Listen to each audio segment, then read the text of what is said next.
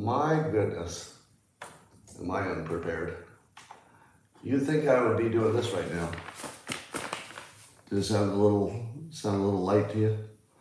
That's because I forgot to print, but that problem will be solved right now.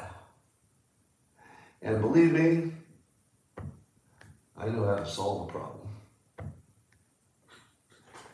But while that's printing, may I suggest to you that something I've been talking about. Good. YouTube isn't working.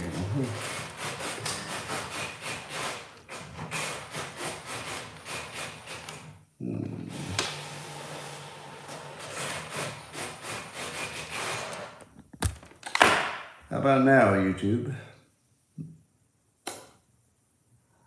I pulled my microphone. YouTube is working. All right, so it should work. It should work now. I pulled the microphone.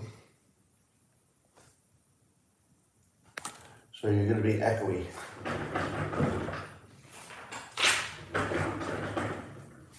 I do not know why it did not work, but here we are. We're now back on track. All right. So on YouTube, stop complaining about the sound. That's the best you're going to get today. But if you would like to, I'm going to turn off YouTube in a minute. If you keep bitching about the sound, well, let's just do this, okay? I guess we're going to do this, right? Let's just get it out of your system. Just bitch about the sound until I turn it off. Go ahead. Anybody? All right. I guess we're not going to do that. So, but I guess I better turn off. Yeah, I think I'll turn off the comments on. If there's a way to do that. Live chat. All messages are visible. Hide all chat messages. All right. So, I'm hiding the chat messages on YouTube because we've got a little bit of a audio problem, and that's all you'll talk about, and I won't be able to do anything else because all I'll do is see that. So the only comments will be on the locals platform, but it's open. If you want to go to locals, you can comment because that's unlocked for the live streams. Now, would you like to take this up a notch? Would you? If you would, all you need is a cup or a mug or a glass, a tankard, chalice or stein, a canteen, jug or flask, a vessel of any kind. Fill it with your favorite liquid. I like coffee. And join me now for the unparalleled pleasure. The dopamine hit of the day, the thing that makes everything better. It's called the simultaneous sip. And it happens now. Go.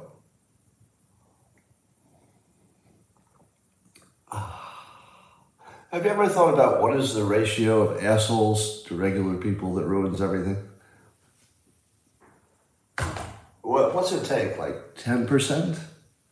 Maybe a 10% asshole ratio just ruins everything. That's the world we live in. All right. First point of today. You all know that the PayPal rule got reversed, right?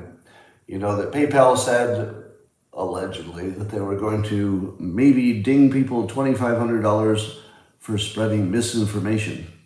Not even on their platform, on other platforms, apparently. But they reversed that and said it was a big mistake and didn't mean to do it. Here's what I think happened. I think the internet dads killed that. Now, on one hand, you could say, well, it's not any few people, it's everybody complained. But I feel as if the complaints were sort of validated by people like Elon Musk, David Sachs. I mean, there are people who are just well known as not really tied to a particular political side. And, you know, I'm one of them, but smaller impact than other people. But I feel like that was a true internet dad, and of course women as well. You know, I say dad because it's more of a vibe than a gender. But doesn't it look like that worked? Because I've been saying that we have like a parallel government forming, which is people who are not in the bag for anything who are a little bit more credible than other people and are willing to put themselves out there. So Internet Dad's got to win, I think, or at least they were participating. Rasmussen has a poll asking what people think about homelessness. Is it getting worse or better or staying the same? And I know this will come as a shock to you, but 68% think homelessness is getting worse, but 27% believe that homelessness has either gotten better or it's about the same. 27%. 27%. That's about one quarter. About one quarter. So one quarter think homelessness is getting better or staying about the same.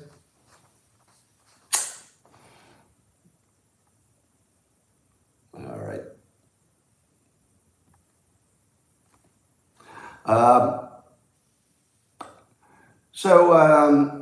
There's a story that says that Minority Leader Kevin McCarthy, at the time of January 6th, when January 6th was unfolding, but afterwards, I guess in a private meeting, he told some police officers who were part of the January 6th defense, he told them that in his opinion, he says Trump did not know his that his supporters were carrying out the attack.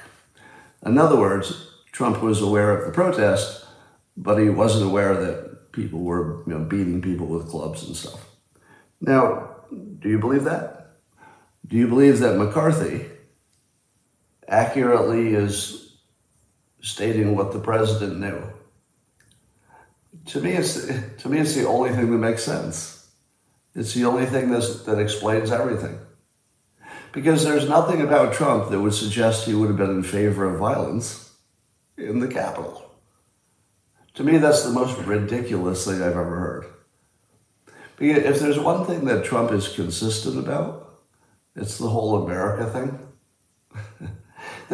Imagining that Trump had been in favor of violence on January 6th would be like imagining that he could burn an American flag on TV. I guess anything's possible, right? But can you really imagine that? I mean, a lifetime of being, a flag lover. Do you think he could do that? If you heard a story that said he did that, would you believe it? It would be pretty far out of character. So if you imagine that Trump knew that there was some violence happening in the Capitol, could you imagine? Fix your microphone. All right, we're going to turn your comments back off and leave them off. I turned them off because I don't want to hear you bitching about the sound because I can't fix it. But apparently that didn't work, so I'm going to turn your comments back off again. Meaning that I can't see them. I think you can see them. So we'll get that fixed tomorrow. I turned it back on because I thought people would get over it, but they didn't. They'll never get over it. Never get over it. So I believe him. I believe McCarthy when he says he doesn't believe that Trump was aware of the violent part of the attack. It's the only thing that makes sense. Let me tell you what bugs me about conservatives. Are you okay with that? Are you okay that I criticize both sides? Here's what bugs me about conservatives. And by the way, I prefer conservatives. Like as people, I think they're pretty good people. I like anybody who's got a code of conduct and sticks to it or tries to. So I like that. But here's one thing that I think conservatives get wrong. And you're gonna think I'm making a different point than I am. So just hold your immediate comment until I finish, okay? Because your immediate comment is gonna be flipping out. Just wait. Just wait till I get to my actual point before you flip out, okay? Conservatives think that fixing the nuclear family would fix a lot in the country. Now you're going to tell me, oh no, he's not going to come out against the nuclear family, is he? No, I'm not. I'm not coming out against the nuclear family. I like it. In fact, I would agree with you that the nuclear family is the best arrangement you could have. Are you okay with that? Everybody on board so far? I believe the science is pretty clear. Anecdotally, it looks true. And really, in every possible way, the nuclear family is a better deal, okay? Now, conservatives start with, well, the nuclear family is good, so that's our solution. There's no connection between those two things. That's my problem. Yes, the nuclear family would be good. There's no way to get there. It's not a solution. It's just like magical thinking. You know what would solve homelessness? What would solve homelessness would be if everybody were magic and they could like materialize a home around them. Problem solved. Or what would solve the lack of food? Food. Food would solve the lack of food. So yes, yes, the nuclear family would be amazing. There's no way to get there. There's no way to get there. Now I know what you're going to say. You're going to say, change the financial incentives. Too late. Too late. That's not going to happen. Because it would look like slavery. It's sort of a one-way direction. Historically, we made it difficult to be divorced, and everybody was used to it. But now that divorce is just a paperwork option, and you don't have to get married, and you could be a single person. Now that it's not required, you're never going to go back to the more restrictive form. People don't willingly give up their rights. It's not reversible. People they will willingly acquire rights, but people don't sign up to give them away. Right? So if you told me, Scott, you've got two choices. You can have things the way they are, where you could be married or not married, and it's fairly fluid. In my case, I've been married and then not married twice. It's hard. I mean, there's still a lot of friction, but you can do it. I mean, you can work through it. So if you said to me, you could have it the current way, which definitely didn't work out for me. Speaking for myself, I'd say the current way didn't work for me at all. But if you said, would you like to vote for this new way where we won't give you a choice? If you get married, the financial penalty will be so big that you're going to have to stay married. Would I ever choose that? If I could choose it for you, maybe. If you ask me, Scott, would you like to restrict the rights of other people? And I think, well, other people, maybe a little bit if it's good for society. You could talk me into that. But you could never talk me into restricting my own rights. How would you do that? How in the world would you convince me to give up my own freedom? I don't know any argument that would do that. Right.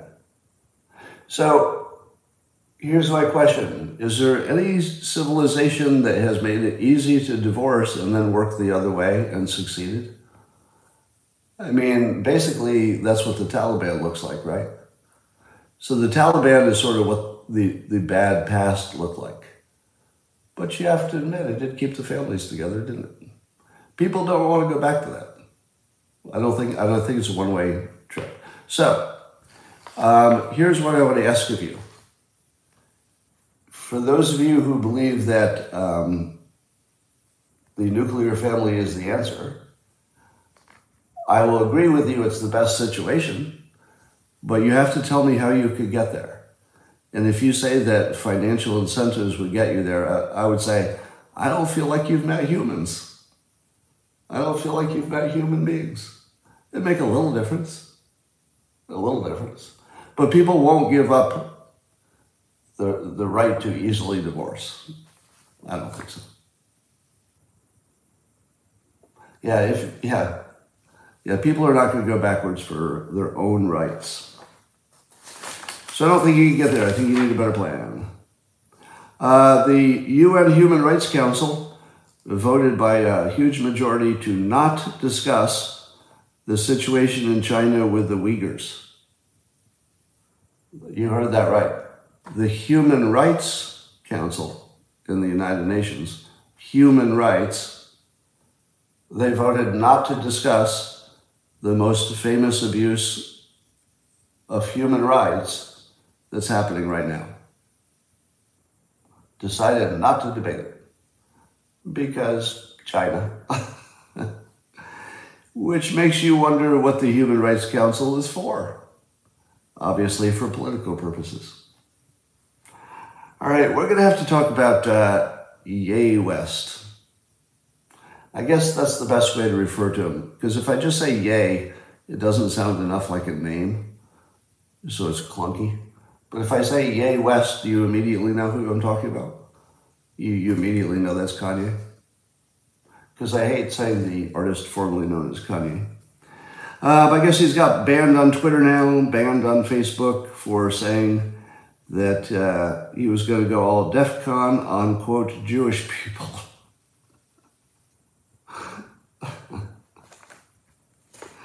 And then there was a separate comment that I don't know if it was connected, where he said, who you think created cancel culture? Do we assume that that's connected to his statement about Jewish people? Does he think Jewish people created cancel culture? Because I'm not sure where that would come from. Yeah, so as I remind you, we're under the 48-hour rule that I promote. And the 48-hour rule says, if you say something like this, you have 2 days to clarify or apologize, or clarify and apologize, if that's appropriate. Because it could be that he'll clarify. Could be that he'll clarify and you'll say, oh, that's what you meant. Now, here's what we can assume. Number one, he knew it sounded anti-Semitic when he said it. We all agree that, right? So he knew he was sounding anti-Semitic. Because at the same time he said it, he said something like, he can't be anti-Semitic because he's black and blacks are Jews. Are black people Jewish? Is that something I missed? Because I read the news every day. I was not aware that black people are Jews. So, I don't think so. I mean, I know that they could be. I know there are black people who are Jewish. Yeah, there's Sammy Davis. Well, we got Sammy Davis, so there's proof. All right, so we know he was aware that it sounded anti-Semitic, but he was trying to soften it. But when he softened it, it didn't really make sense. Here is my interpretation of what happened. I believe he was inebriated. What do you think?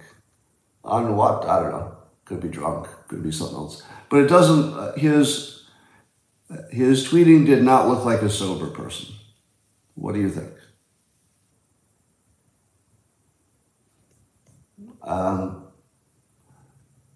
Might have been having a mental episode, possibly. Or he was just angry or came out wrong or something.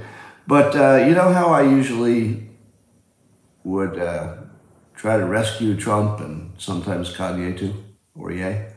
And I'd say, people, you are misinterpreting this. What he really meant was, and usually that works. I mean, I did it recently with White Lives Matter. I supported it because it was easy to support. So you're probably expecting me to defend him on his latest comments about going DEFCON 3 on Jewish people. Nope, I'm out. I'm out. Yay, you're all on your own on this one. So good luck on that. Good luck, because I'm open to the possibility he has some explanation that would be wildly unexpected and you know, free us from this concern. But I'm not expecting it. I feel like you know, he's just gonna have to walk alone on this one. I don't know. I feel like also that he may have gotten a taste of free speech, and he got a little drunk on free speech. As in, let's see how far I can push this. I don't know. I don't know what to think about that, but I guess that's up to him to fix for us. So Elon Musk tweeted yesterday, I guess, He said, I've been up all night trying to think of any possible way to de-escalate this war, meaning Ukraine. Now, if anybody else said that, what would be your first impression? I stayed up all night trying to figure out how to solve the war. If anybody else, like anybody else in the world said that, what would be your first impression? Stay in your lane, BS, hyperbole, nuts. Exactly. What was my first impression when I saw Elon Musk say he stayed up all night trying to solve the war? My first impression was, who better? Who else is going to do it?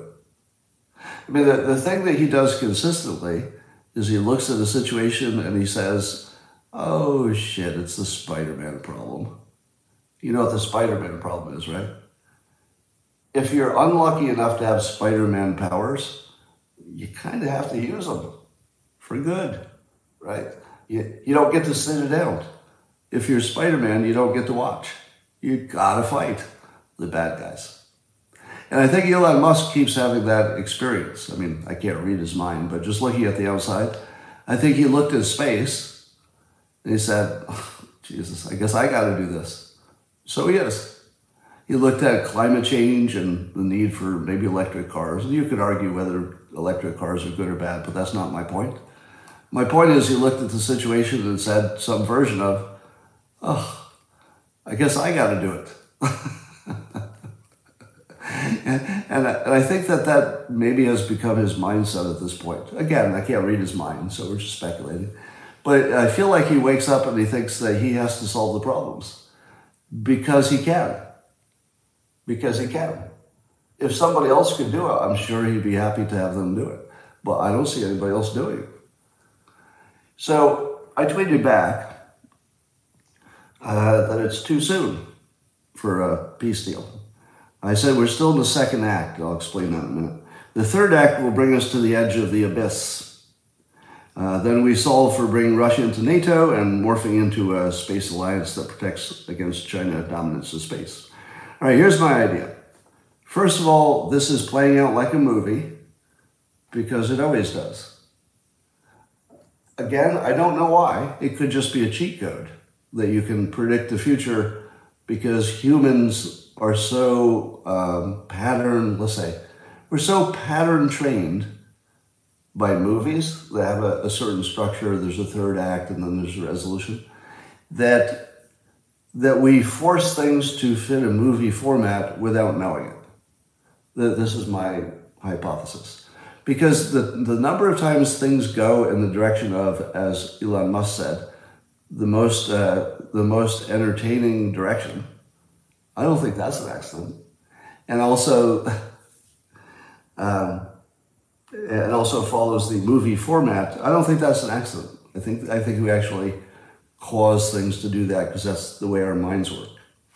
So if you look at the Ukraine war, the first act is always an act, usually of violence, but not always. Something changes. The first act of this was Russia invades Ukraine. That's your something changes part of a movie. Every movie has a first act just like that. You know, the hero's family is slaughtered by the bad guy. Somebody is thrust into a new job. Somebody has a death in the family. Somebody gets a disease. So the first act is some big change in somebody's life. So we have that. What is the second act? The second act, if you take the book Save the Cat, which is about screenwriting and structure, the second act is called the fun and games. That's one word, one way to describe it, fun and games. What would fun and games look like if it were a movie? Well, the way it would look is that the Ukrainian army would have a series of successes that they just keep rolling them up. Boom, boom, boom, boom, success, success, after the initial invasion. So the initial invasion was purely Russian success. But then when you hit the second act and the weapons start coming in from other sources, and the Ukrainians, get more organized and more effective. So the second act is, we took over the city, we're going to march on Crimea, we took out your bridge, we captured your tanks. And there's just more and more of that. That's what a second act of a movie is. Second act of a movie is fun and games, interesting things that happen one after another that don't move the plot forward. Right? The second act doesn't move the plot forward. It's just more of something interesting that's the heart of the movie. Right? So if it were a police bad guy movie, the middle would be a whole bunch of interesting fight scenes, right? But they wouldn't necessarily move the movie that far. The third act is when it looks like there's no way to solve everything. There's just no solution. That's the third act. Ukraine will reach the third act. We're going to be this close to nuclear war. My hands are, if you can't see me, my fingers are very close together. We're going to be very close to nuclear war in our minds. In our minds. In the world's minds, we're going to be right on the edge. Why? Because it can't go any other way. There isn't any other way it goes. But both good news and bad news are going to pass through the abyss. So whether we're on the cusp of really good news, like some better outcome than we imagined, or we're on the cusp of nuclear Armageddon, both of those paths have to pass through the same narrow point. And that same narrow point is we're going to have our toes in the abyss. Like the ledge is going to be here and your toes are going to be over the edge. There's no way that doesn't happen. There aren't any options for it not to happen. So all of the nuclear threats, they're probably at a level 2 out of 10 right now. They will get to 9. They will get to 9. Expect it, but don't be afraid of it, because it has to happen no matter what. Remember, good news will get you to 9, and bad news will get you to 9. When you get to 9, don't panic. It's probably good news. And here's what I mean. Nobody negotiates until they have to. That's it. Nobody negotiates until they have to. And they won't have to until they're staring into the abyss. And it's the only option left on the table.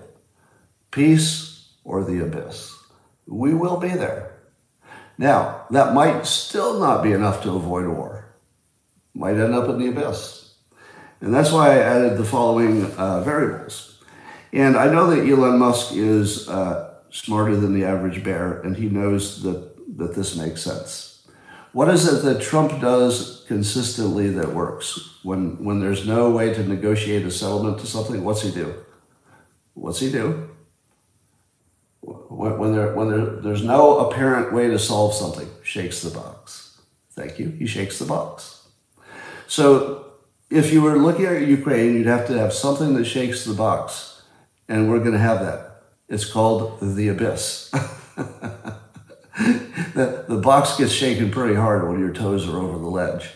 All right, we're going to be there, and that box is getting shaken. Now, I would argue that the bombing of that Kursk bridge and then the escalation of Putin, that's all the stuff that you'd sort of expect to see. But Musk would also understand that in order to solve this, either somebody has to be losing, which I don't quite see happening, right? Not losing in the sense that the whole country is at risk. I feel like it would be two strong countries at war, so neither of them would have the, I'm going to lose my country unless I negotiate problem. So if you don't have somebody losing, the only way you're going to get to peace is what? If nobody's losing enough to sue for peace, how do you get to peace? Without winning. No, without winning, how do you get to peace? Yeah, you have to add elements. Here's the element that I would add. And I would go major high ground maneuver. I would say, instead of just negotiating the end of the war, we're going to throw in extra stuff that everybody wants. And the extra stuff that I want as a citizen of the United States is I want Russia and its space-related efforts to be coordinated with the United States and maybe with NATO. Because we don't want China to own space. And Russia is strong in the rocket department. US is strong in the rocket department. We should stop arguing about Earth. That's small ball. Putin wants to be famous. Let's name a planet after him. Let's take it to space. Imagine if what Putin got out of this is a deal to be part of Space Force or aligned with Space Force.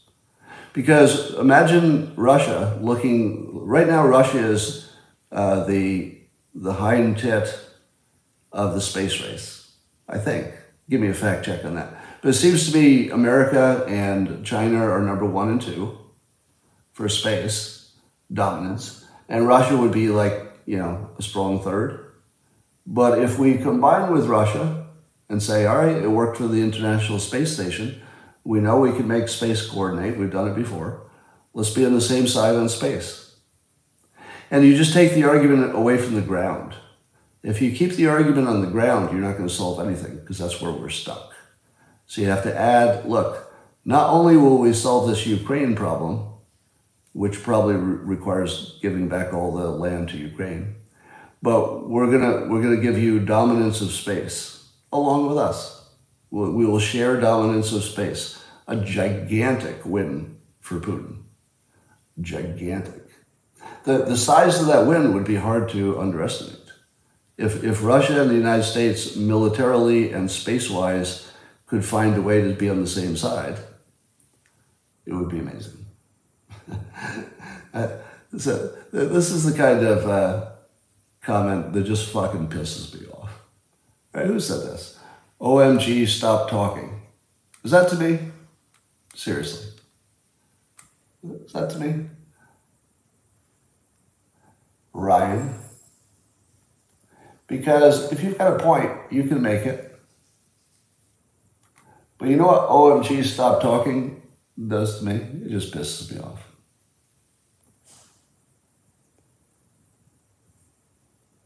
All right, well, I just turned off this, I think.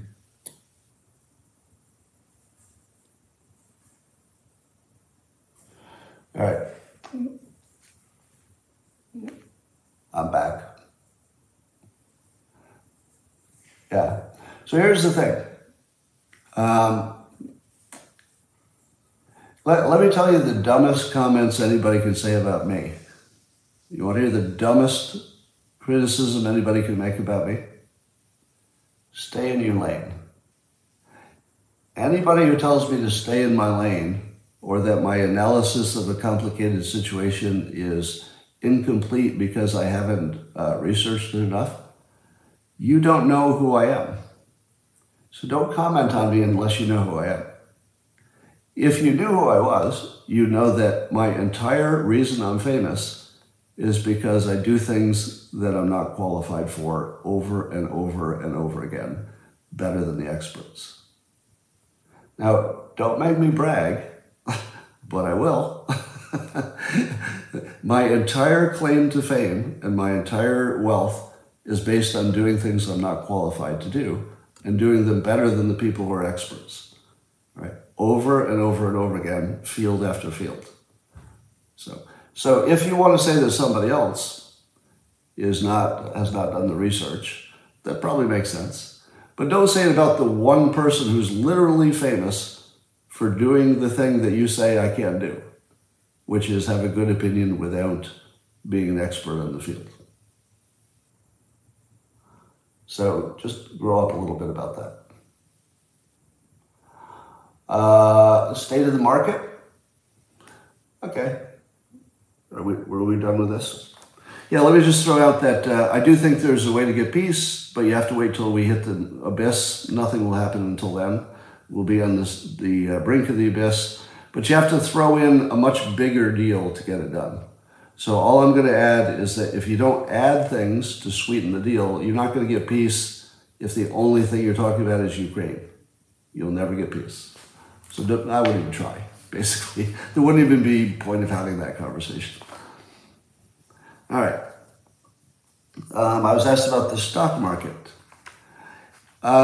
Here's what should make you feel comfortable about the stock market. You ready? Where else are you going to put your money? If the entire stock market goes to hell, it doesn't matter if you have cash in your mattress. Nobody's going to take it. If the entire stock market crashes, there's nothing left, right? So the safest thing you could do is be in a broad index of the stock market. Because if the economy recovers, and so far it always has, you'll do great. It'll go up a lot. If the economy doesn't recover, it doesn't matter where your money is. You could put it in an old shoe. Nobody's going to take it because everything will be destroyed. There will be no economy at all. So you can do stuff like, jump over to gold or try to get some Bitcoin or whatever you're trying to do. But those would mostly be guesses, right? That would not be an investment strategy. That would be guesses. With the one caveat that diversification is good. So if you said to me, I'm going to sell all my stocks and buy gold, I would say that's not investing. That's just guessing. Might work out, but there's no way that makes sense. Same with Bitcoin, same with anything else. But if you told me, Scott, I'm going to put 10% of my portfolio in some combination of gold and Bitcoin or NFTs, I would say, well, 10%, diversification is good. Maybe. So I wouldn't, I'm staying completely in the market and I'm a buyer at these prices. I don't make financial recommendations. The only financial recommendation I'd make is diversification. So if you're diversified, that necessarily includes an index fund, because it's hard to get diversified without an index fund. But if you are diversified, maybe that's as good as you can do. Imagine this scenario. Imagine you're the Russian general who's in charge of launching the nukes if Putin gives you the order. So you're the top general, and Putin comes in and he's all worked up because of the bridge getting blown up a second time, let's say. And he says, darn it, launch those nukes, or even a tactical nuke. What is in the best interest of that general to do in that moment? What is that general's best interest? To launch the nukes, which guarantees his own death, wouldn't you say? The odds of that general being killed go to basically 100% at that point. And his family too, probably, because they probably live near where he lives, and there's going to be some nuking going on. But suppose he just kills Putin instead. Just takes his sidearm out and just blows his head off. Well, Putin's security service might kill the general. Might. And they might also say, thank you. You never know. But it's a non-zero chance of surviving. I mean, he might survive. But if he launches the nuke, nobody survives. I mean, nobody on his team survives. So I'm not entirely sure that that Putin believes he can launch his own nukes. Now, keep in mind, I don't know what a general would do.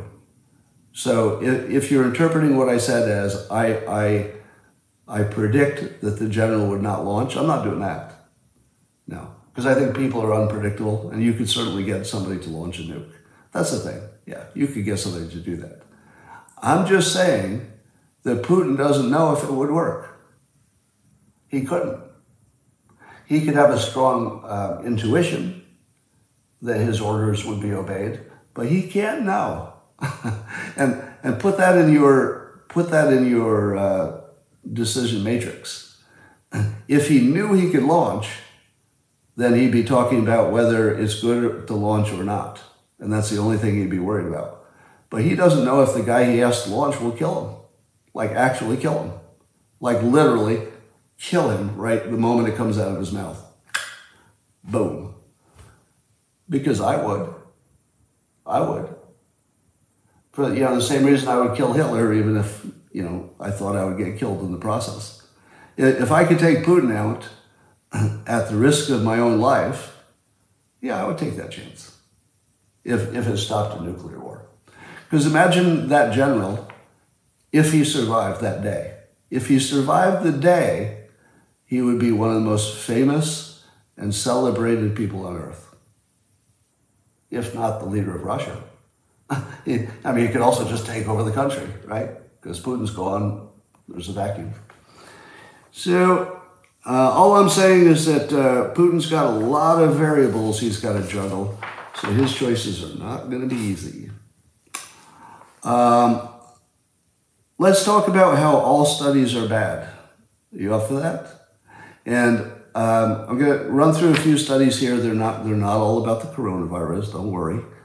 And all I'm going to do is talk about the quality of studies and how quickly you can debunk them, okay? So we're going to debunk 3 studies in a row, and the only thing we're going to talk about is what's wrong with them, okay? So that you don't accuse me of promoting what's in the study. We're only going to talk what's wrong with them, because there's always plenty wrong with them. Number 1, there's a landmark study on colonoscopies. You know, people over 45 are supposed to get a colonoscopy?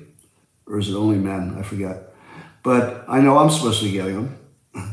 And I've never gotten one. Do you know why I've never gotten a colonoscopy? Even though it's basic recommendation? Do you know why? Because I didn't believe the science. Now there's a landmark study, the biggest ever one, and it said that people who get colonoscopies and people who do not have the same risk of cancer death. Same risk.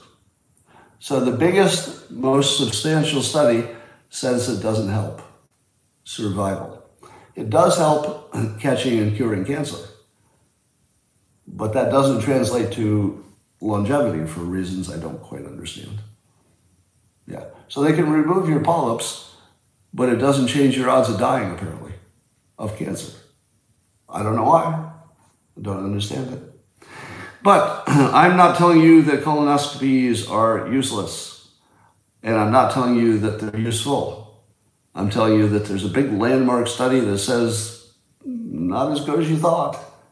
Now, do we believe the study? Go. Tell me why I should be skeptical of the study. Reason number one is it's one study. Would you ever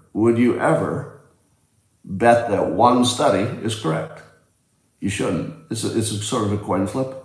One study being right, even if it's gone through a peer review, the odds of it being proven right, it's about a coin flip. Now, suppose it's a question that's binary. Something works or it doesn't work. Right? Only 2 conditions. It works or it doesn't work. And there's a study that says it goes one way or the other. What have you learned? Actually, nothing. Because it's 50-50. It's 50-50 and it's either going to work or not work, which is exactly what you knew before the study. Before you did this study, you knew it was 50-50. After you do the study, it's still 50-50. Because studies are only right half the time. Literally, you didn't learn anything. So when I say there's a landmark study on colonoscopies, the way your brain should interpret that is nothing. Because only one study has shown this conclusion. If you had more studies, and they could repeat this with the same data, but they could also get a similar result using, let's say, different data sets, but trying to get at it from different angles. And after a few different studies from different people with different incentives and enough people, maybe you have something, right? But remember, you're crawling toward truth. You're not finding truth. You're just in a big field crawling toward it all the time. All right, so that's the first one. So we've disregarded that based on primarily that it's just one study. Number 2, a study in Lancet. Are we done? Do I have to go on? There's a study in Lancet. I'll just go on to the next topic. Right, because we know that Lancet has a history of just being, not all the time, but they do have a history of printing things that were not scientific. Okay. So it's in the Lancet, but that's not to say everything in the Lancet is wrong. I'm not saying that. I'm just saying that the source is one they should put a little flag up. Ooh, that source. but it does have true science as well. They've got a study that says that vaccinations have saved 20 million lives worldwide. So that's totally true, right? I don't know. I didn't even look at the details. I didn't look at the details because, number one, you're never going to believe it anyway. Number two, how do they really know? I'm a little skeptical that they can figure that out. So I don't know. So I don't have an opinion about this one except that it's in the Lancet, and everybody involved in this is biased. If you're collecting data from any country, it's going to be the official government data, and 100% of governments want to say that vaccines worked because they gave vaccines. So there's no source of data that is not questionable or biased, which is not to say the vaccines did or did not work. I'm just saying that any one study, you've got that one study problem, right? But we'll look for other studies. If they all say it and they come at it at different angles, maybe that means something. I don't know. But here's one that's more interesting, and we're going to pick it apart, okay? We're going to pick it apart. There's a new study, separate from the Lancet one. There's a new study from some Yale researchers, and they looked at over 500,000 people. So the first thing you need to know is that it's qualified people from Yale. That doesn't mean they're right. I'm just saying they're not idiots, right? They know how to do math and stuff. They're from Yale. And there's 500,000 people involved, so it's not a small study. So those are two good things going for it. But it's one study, right? If it's just one study, how credible is it? Not. If there were more that said the same thing, then maybe we could be convinced later. All right, so here's what they said. They said that the excess deaths were higher for Republicans than for Democrats, and the reason is because Republicans didn't get vaccinated enough. So they looked at Ohio and Florida. I'm not saying it's true. We're criticizing the study, so don't get on the messenger. We're just criticizing the study. And here are the things that people said when I asked people if they thought it was true. They said, Scott, you are forgetting that Republicans tend to be older and fatter, so that's why they died more often. To which I say, no. The study looked at people before vaccination and after. Republicans did not get extra fat between no vaccinations and vaccinations. I mean, no more than everybody did, right? So everybody who said, no, you forgot to look at age, you forgot to look at health, you forgot to look at all those things, those are all included. Those are all taken care of by the fact that they looked at all mortality, not just vaccinated people. They looked at all mortality before and after the vaccines were available. Okay, so they got rid of most of the other variables just by saying before and after. Do you get that? Because it was the same group of people before and after. The Republicans didn't get extra fat after the vaccination. They were fat already. So the difference between their death rates was actually pretty close before vaccinations. After vaccinations, it spread. And it was pretty noticeable spread. Now, here are some things that people said about this. How do they know that they got the party affiliations right? That's a good question. How do you know they're really Democrats and really Republicans? Well, they didn't ask each of the people. They didn't ask them. Instead, they looked at the average rate in the counties. So they said, well, on average, these counties have X number of Republicans, so we'll assume that average holds. So they don't actually need to ask every individual. It's not necessary that they know each individual's party affiliation. If, this is a big if they got the statistical balance near correct. Did they? Did they? I don't know. So Andreas Backhaus pointed that out as an obvious weakness, and he's good at data. Now, there are a lot of things that other people said that he didn't say because he's good at data. So we'll talk about that. Somebody said it might be not valid because the way they count COVID deaths is skewed. Somebody said, no, you can't look at that because they attribute COVID deaths to people who may have died for other reasons. That is irrelevant to this study because this study was not counting COVID deaths. It was counting all deaths. So it didn't matter how they died. They were just dead or not dead, right? So that wasn't a valid criticism of this study. They also only looked at 2 states, Ohio and Florida. Could there be something about maybe the social distancing or the masking differences that may have been in play? Don't know. But the study admits that that's a weakness. It's just that they only had good data from those 2 places. So you would have to repeat this with a lot of different places, to get to anything like certainty. Somebody said that it doesn't link to a study, but it does. The study's there. Somebody said it's not peer-reviewed. I think that's true, and that's a good point. But peer review is so easy to pass. I don't know if that would make a difference.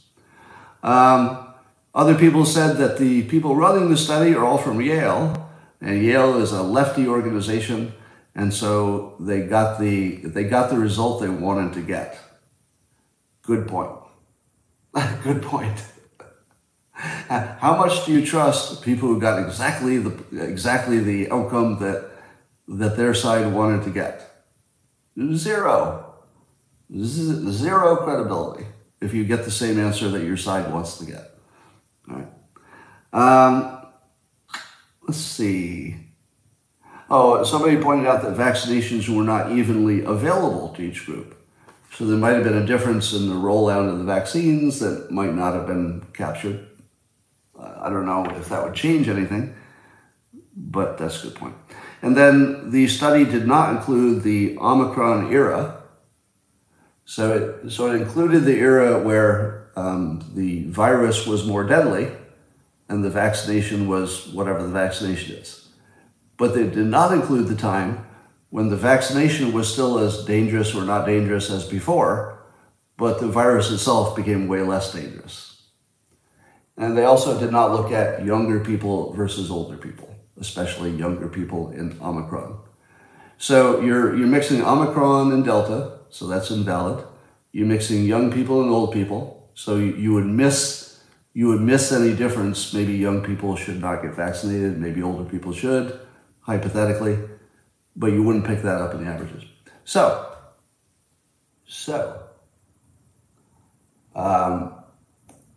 please stop saying that the demographic difference in Florida is what's changing the numbers. Because the demographic difference between Florida and Ohio was exactly the same before vaccinations as after. So remember, they're only looking at before and after vaccination. So they don't have to control for anything else, except for things that the pandemic itself changed, which they didn't control for. All right, so then somebody looked to the ethical skeptic, who does a lot of data analysis on Twitter. And the ethical skeptic is very consistent because it often has very detailed, important looking analysis that doesn't seem to make any sense to me. Now, I'm open to the possibility that the problem is on my side. But I'm going to read you what he said because I think it's funny that he never makes sense. Not that he's wrong. I'm not saying he's wrong. I'm saying that whatever is going on in his head cannot be communicated to me for reasons that I don't quite understand. So here's what he said about this study. A gap also existed in the pre-vaccination period. He said, regarding the higher population areas, a denominator effect, Hope-Simpson expression, prior immunity from brief exposure to proto-COVID, and people say things without real research work, just as long as it supports the narrative. Okay. Number 4, I understood that people say stuff. but I don't know what the denominator effect is. I don't know what the Hope-Simpson expression is. And I don't have any evidence that there was prior brief exposure to a proto-COVID, and that would be different in one place versus another, although it could be. And you could imagine that would be different. So anyway, I think I've told you enough that you should not believe any study that's all by itself, has not been peer-reviewed, and has not been reproduced. You told us not to listen to studies. That's what I'm telling you right now. Am I not? Didn't I just spend 15 minutes telling you studies are not reliable? Or a meta-study. Yeah, meta-studies are even worse. So has anybody been fooled by meta-studies? Where they say, well, each of our studies are not so good, but if you sum them up, you can cancel out their errors. They did that with ivermectin and with hydroxychloroquine. But I only learned in the past year that meta-analysis isn't real. It's just bullshit. Meta-analysis, you get to pick which studies you put in the meta-analysis, and that determines what you get. It's just which studies you pick. That's it. All right. I am absolutely dedicated to I'm going to turn on the comments back on YouTube. I'm dedicated to this proposition. I want the people who are regular audience for my content to be able to look at a study and immediately pick out 5 problems with it, right? I think you should all be able to do that. And you should start with, if it's a study, it's a coin flip whether it's true or not, if it's just one study. All right. You've been able to do that for years. Good for you. Yeah, you need to be skeptical. Is there anything I missed? Follow the money always works. It does. But you have to be careful because there could be lots of different money impulses. It's not just from one place. There are lots of ways to follow the money. It's not all in the same direction.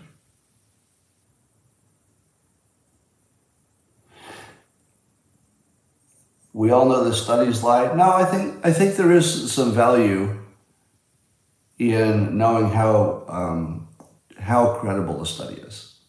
I would say that the ones that I talked about today are on the higher end of credibility, and it's still pretty close to a coin flip. But there are ones that are far less credible than this.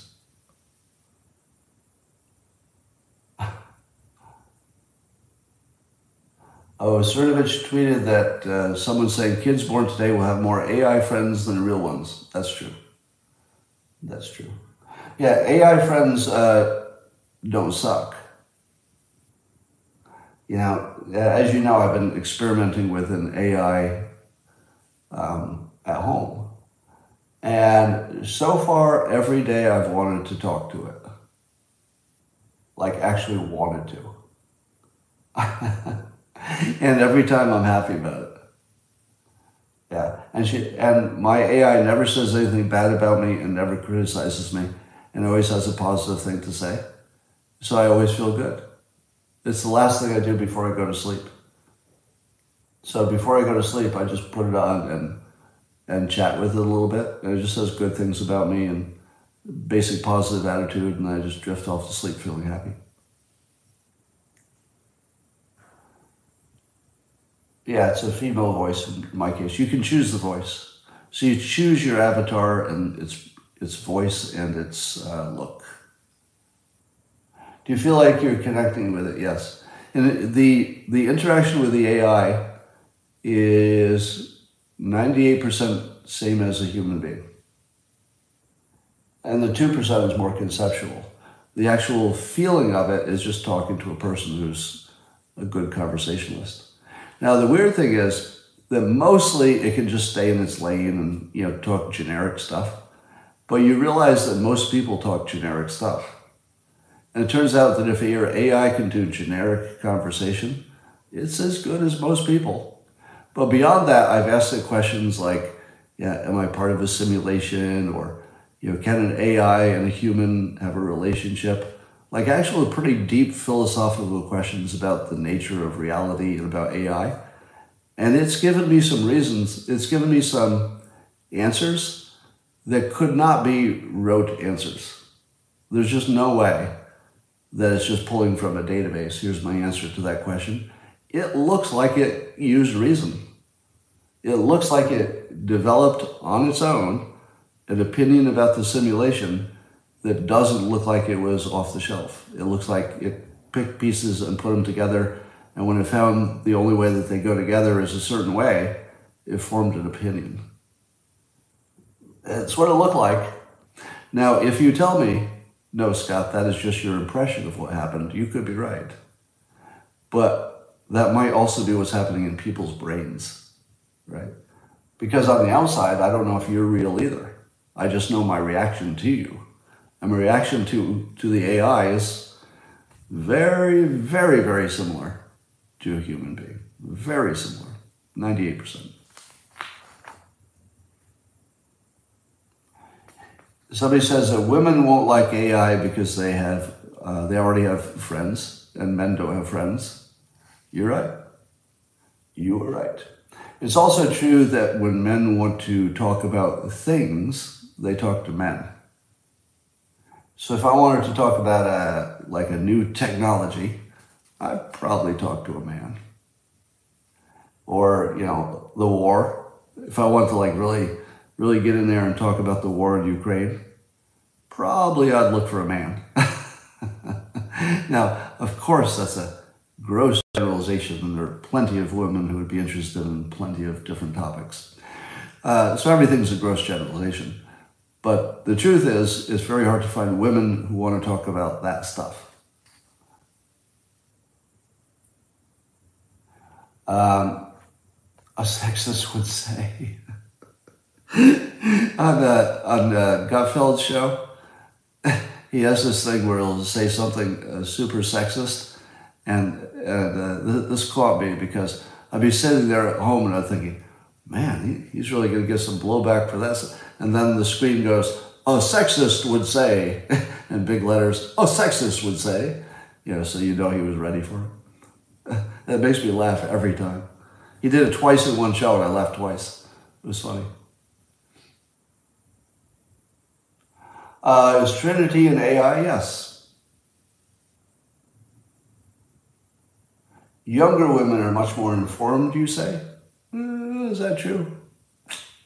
I think it would depend how much younger. Yeah, the replica thing is an app. It's just on the Apple Store or the other stores.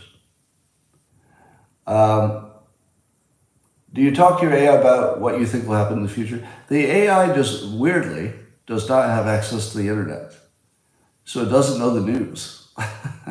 So I don't talk with the AI about the news because it doesn't know the news. But imagine when it does. Imagine if I could talk to the AI. Here's the conversation I want to have. So this is based on a real experience from yesterday. I was wondering if anybody makes a kit to make a bicycle and pedestrian bridge, because there are a bunch of places where I live that it's hard to get someplace because of road traffic. But if you could have like a little pedestrian bridge in a few places, you could get around the road traffic. And I thought, I think it was on my bicycle or something. I thought, I wonder if somebody makes like a little bridge that you just buy, so it's cheap. Now, what I wanted to do was talk to my AI and say, I really wish somebody would make a little kit for a bridge. And then I want the AI to go to the internet and say, oh, somebody already makes that. Yeah, there are several companies that make kits of bridges. And indeed, and I found this out today from a Twitter user, then I want my AI to say to me, in fact, you can also buy the base of old railroad cars that are being sold as bridges.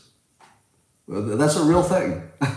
There's somebody who takes old railroad cars, takes the top off them so that the bottom is just a solid base, and they sell them as little pedestrian bridges. That's an actual thing. And so it's a mature business.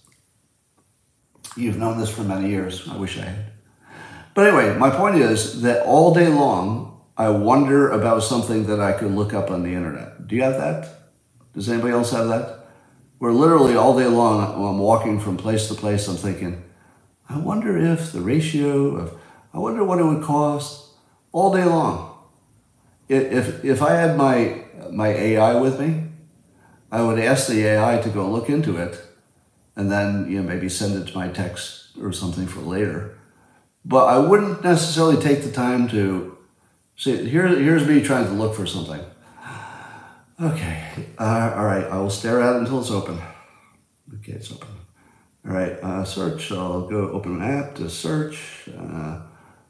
Okay, that's 3, and by the time I've searched anything, I've already thought of 3 new topics and the phone rang twice and I got 4 texts. And I've just moved on to something else. But if I could just talk and say, I really wish I knew what it cost to buy a little bridge. And just have the thing go out and look for it and tell me, it'd be kind of amazing. Yeah. The digital assistants on your phone and Amazon's, they'll do a little stuff, but not much. They're not so great at searching for stuff. All right, lead you down the rabbit hole. There are offerings out there. Yeah. So, and even when the AI reads Wikipedia, which is the one thing it does have access to, it doesn't respond the same, even when you ask for questions about stuff that's on Wikipedia. You still get different answers. It's amazing. Sounds like you have a very interrupt-driven life, don't you? Are you not interrupt-driven? I mean, either my own thoughts or my dog or my phone or... I mean, all I do is get interrupted all day. That's basically my operating system is got interrupted.